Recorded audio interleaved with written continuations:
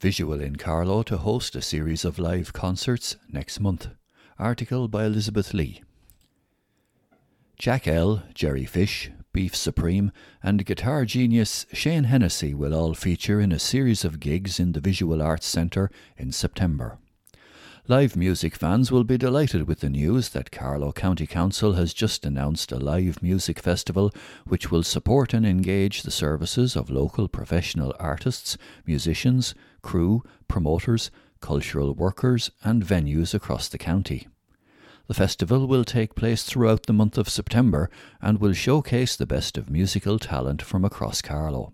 Highlights of the Carlow Live and Local Festival will include critically acclaimed musicians such as Jack L., Jerry Fish, Shane Hennessy, and star of the global musical sensation Celtic Women, Orla Fallon. Other headline acts include alternative roots rock band Beef Supreme, the Carol Nelson Jazz Trio, and folk musician Eric de Butler. The festival will also see a variety of emerging musical talents support these headline acts, including local musician-producer duo Jack O'Flaherty and Dara O'Connor, known collectively as Exiles, queer musical sensation Taig, and instrumentalist Alvy Kyo. Carlow Live and Local is working with local promoters Walter Hennessy Promotions, SNKY Sessions and The Back Line. It has also teamed up with the Mobile Music Care Home Concert Series, which will bring live concerts to care homes across the county throughout September. The festival will kick off on Friday the 3rd of September and events will run each weekend until Sunday the 26th of September. Tickets are limited to 50 per event and to 2 tickets per booking. For more information, log on to www.carlowliveandlocal.ie or call Visual on 059 91 72 400. ICA Guild comes up with novel way to spend a fun afternoon. Article by Suzanne Pender. Are you looking for an alternative activity for Heritage Week or an opportunity to spice up your Sunday drive? Well, Rahana ICA has come up with a rather novel and interesting way to celebrate their local area by designing a road trip with a twist. The innovative ladies have put together a clue sheet for a road trip that's based around the Rahana Burris area and is an enjoyable way to spend an afternoon. As part of National Heritage Week, which started last Saturday the 14th of August and runs until Sunday the 22nd of August, Rahana ICA has decided to share the clue sheet with the wider public. Details can be found on the Heritage Week website, View from the Car Window, Road Trip with a Twist, National Heritage Week, 14th to the 22nd of August 2021. The idea is that people would start their adventure at the car park at Rahana Hall and follow the clues to complete the sheet. There are 33 clues and it is a looped drive. The drive can also be completed on bicycle. You do not have to leave your car in order to find any of the clues, so it is a suitable activity for all the family. In fact, it might be easier the more people there are in the car. Many of the clues relate to historical monuments and features in the locality that are often missed as people drive past them. If people wish to explore the area further, there are plenty of stops indicated on the route. The route is intended to be used as an interesting way of appreciating the heritage around us, explained Charlene Warren of Rahana ICA. We often pass historical monuments places on a daily basis, but do not recognise their significance.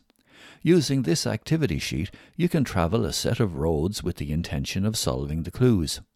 These clues are not all historical, but there are many points indicated within the clue sheet where you might like to stop your vehicle and do some more exploring on foot, she adds.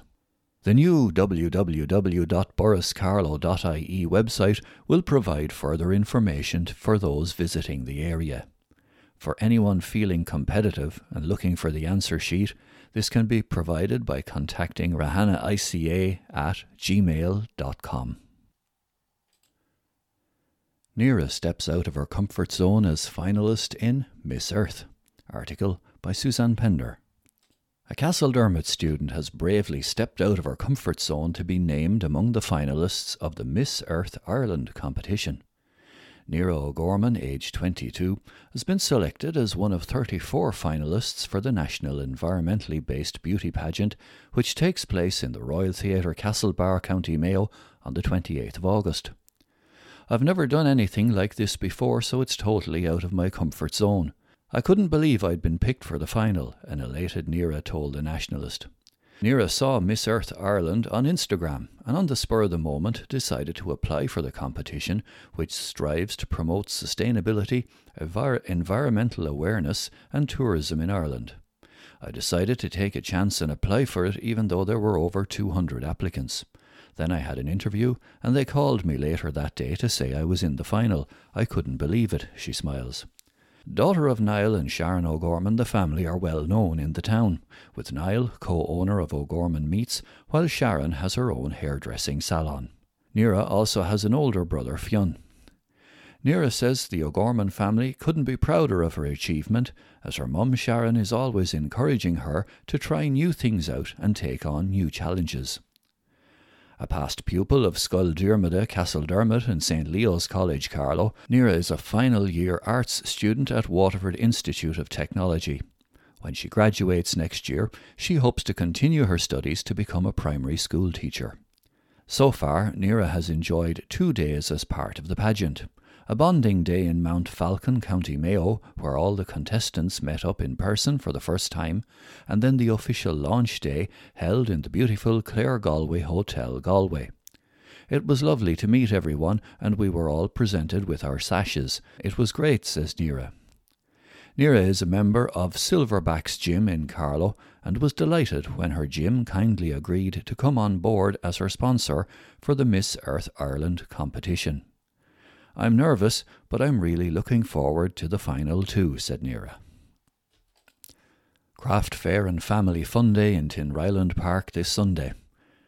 Article by Suzanne Pender. Never have outdoor spaces been more important, and in Tinryland Village, having a fantastic facility right on their doorstep has never been more appreciated. Tinryland Park is a wonderful recreational facility for the local community and, indeed, families from the surrounding areas. Located in Tinryland Village, the park is comprised of a tennis court, AstroTurf pitch, children's playground, adult exercise equipment, a perimeter walk and picnic seating area. All facilities are free to the public other than a fee charged for hire of the AstroTurf pitch. The cost of maintaining the park is borne mainly through local fundraising and community grants, which are minimal and as a result of COVID-19 hard to secure. To celebrate the community and to mark all that is good about the park, a craft fair and family fun day will be held on Sunday the 22nd of August between the hours of noon and 5 p.m, weather permitting, and any funds raised will go towards the cost associated with maintenance of the park. This outdoor event will cater for all the family and will include bespoke handmade items and some amazing local producers of craft and food, together with a bric-a-brac stall, music, fun football and lots more. Entry to the event is free and all are welcome to attend. Car parking will be available in the church and village car parks and the village environs. There will be no parking allowed in the park other than for stall holders to facilitate set-down. The park is appreciative of and is thankful to McDonald's at Junction 5 for its sponsorship of the children's activities proposed for the day. This outdoor event is being organised in accordance with the appropriate measures required under COVID-19 government regulations and relevant guidelines for outdoor events.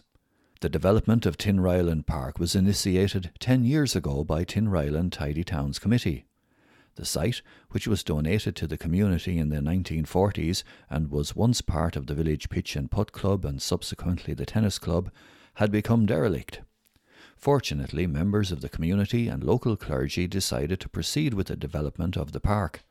With the goodwill of the trustees for the site and with capital funding from Carlow County Development Partnership Leader Programme and Carlow County Council, a significant sum was raised through local fundraising, thanks to the generosity of local businesses, the parish and local people living in the area. Through voluntary effort, a company called Tinryland Park CLG, comprised of a voluntary board, was established in 2011 for the purpose of construction, management and operation of the park.